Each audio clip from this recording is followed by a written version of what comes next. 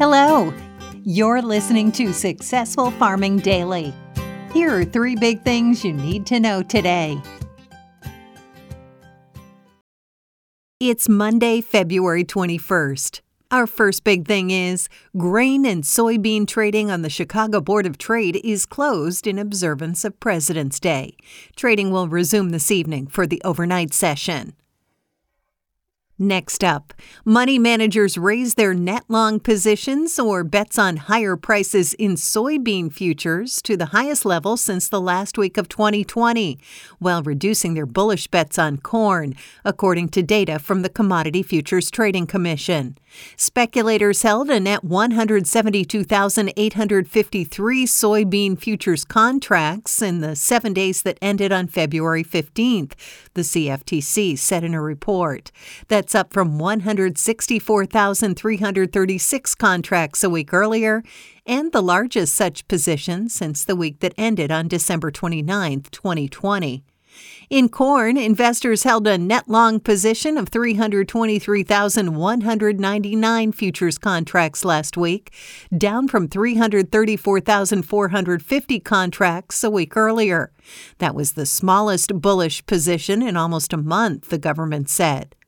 Hedge funds and other large investors held a net 35,725 hard red winter wheat futures, up slightly from 34,038 contracts a week earlier, the agency said. Investors were more bearish on soft red winter wheat, holding a net short position or bets on lower prices of 36,606 futures contracts as of February 15th. That's up from 31,969 contracts a week earlier and the largest bearish position since the 7 days that ended on June 30th, 2020, the CFTC said in its report. The weekly Commitment of Traders report from the Commodity Futures Trading Commission shows trader positions in futures markets. The report provides positions held by commercial traders or those using futures to hedge their physical assets. Non-commercial traders or money managers, also called large speculators, and non-reportables or small speculators. A net long position indicates more traders are betting on higher prices, while a net short position means more betting futures will decline. And finally, weather maps are very active this morning with winter weather hitting much of the northern U.S. and extremely dry weather expected in the southern plains, according to the National Weather Service. Winter storm warnings have been issued from western Montana east into northern Wisconsin.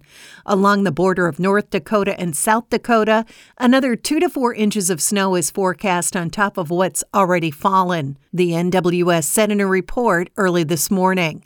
Winds will gust as high as 40 miles an hour, the agency said. Plan on slippery road conditions, the NWS said. Areas of blowing snow could significantly reduce visibility.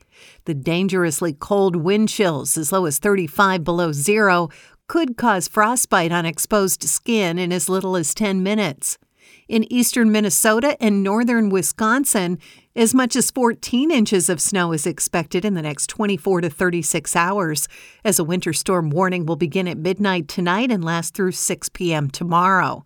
Northern counties in Minnesota may see even higher amounts, the agency said.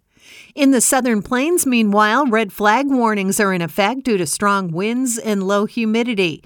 In southwestern Kansas, winds will be sustained from 10 to 20 miles an hour, with gusts of up to 35 miles an hour, and relative humidity will fall as low as 9%, the NWS said.